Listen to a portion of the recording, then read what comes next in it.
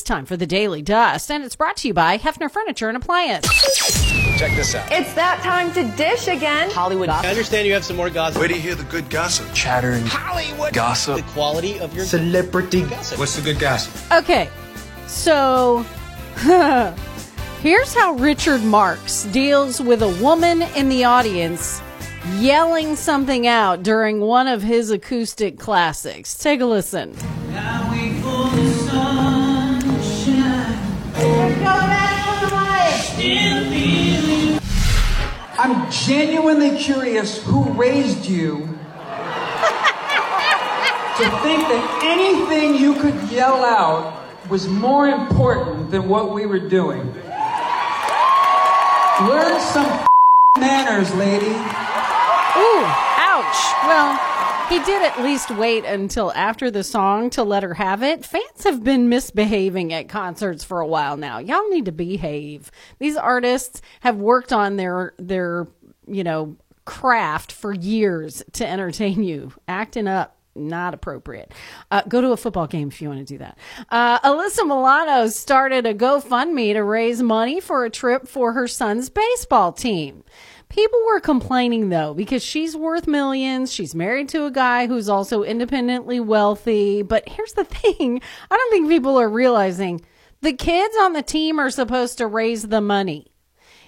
They're not going to learn the lesson if she gave them all of it, okay? I didn't buy all the Girl Scout cookies. I helped her sell the Girl Scout cookies, okay?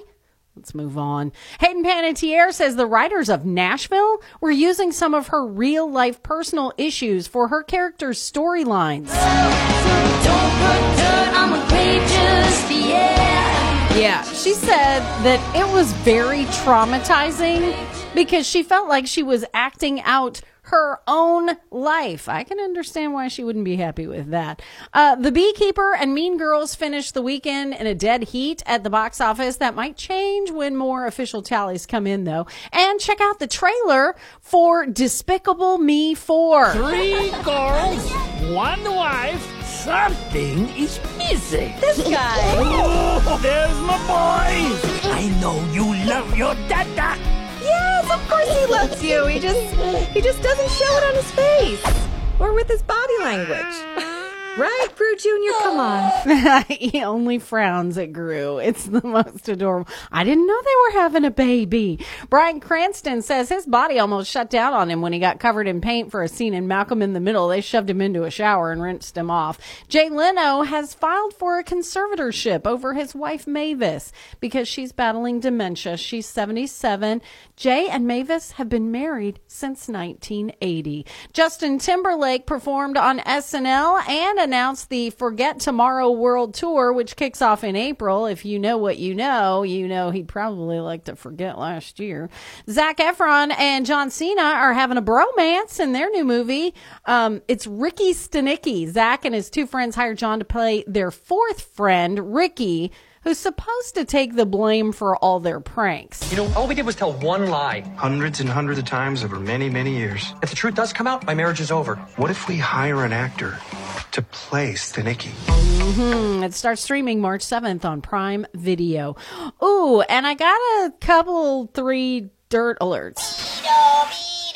So first, Vince McMahon has resigned from TKO, the company that owns WWE and the UFC, amid renewed misconduct allegations. I'm going to leave off the details. And 19-year-old Paxton Singleton from The Haunting of Hill House got busted for underage drinking, while Paul Anderson from the BBC's Peaky Blinders was arrested for possession of, wait for it, crack. Okay, that's it. Ugh. Now I really feel like that was a legit dirt alert. I think I'm going to have to go wash my hands and use some mouthwash. That's the Daily Dust, and it's brought to you by Hefner Furniture and Appliance Morning Go and B104.3. Does it deserve a you're welcome? I don't know.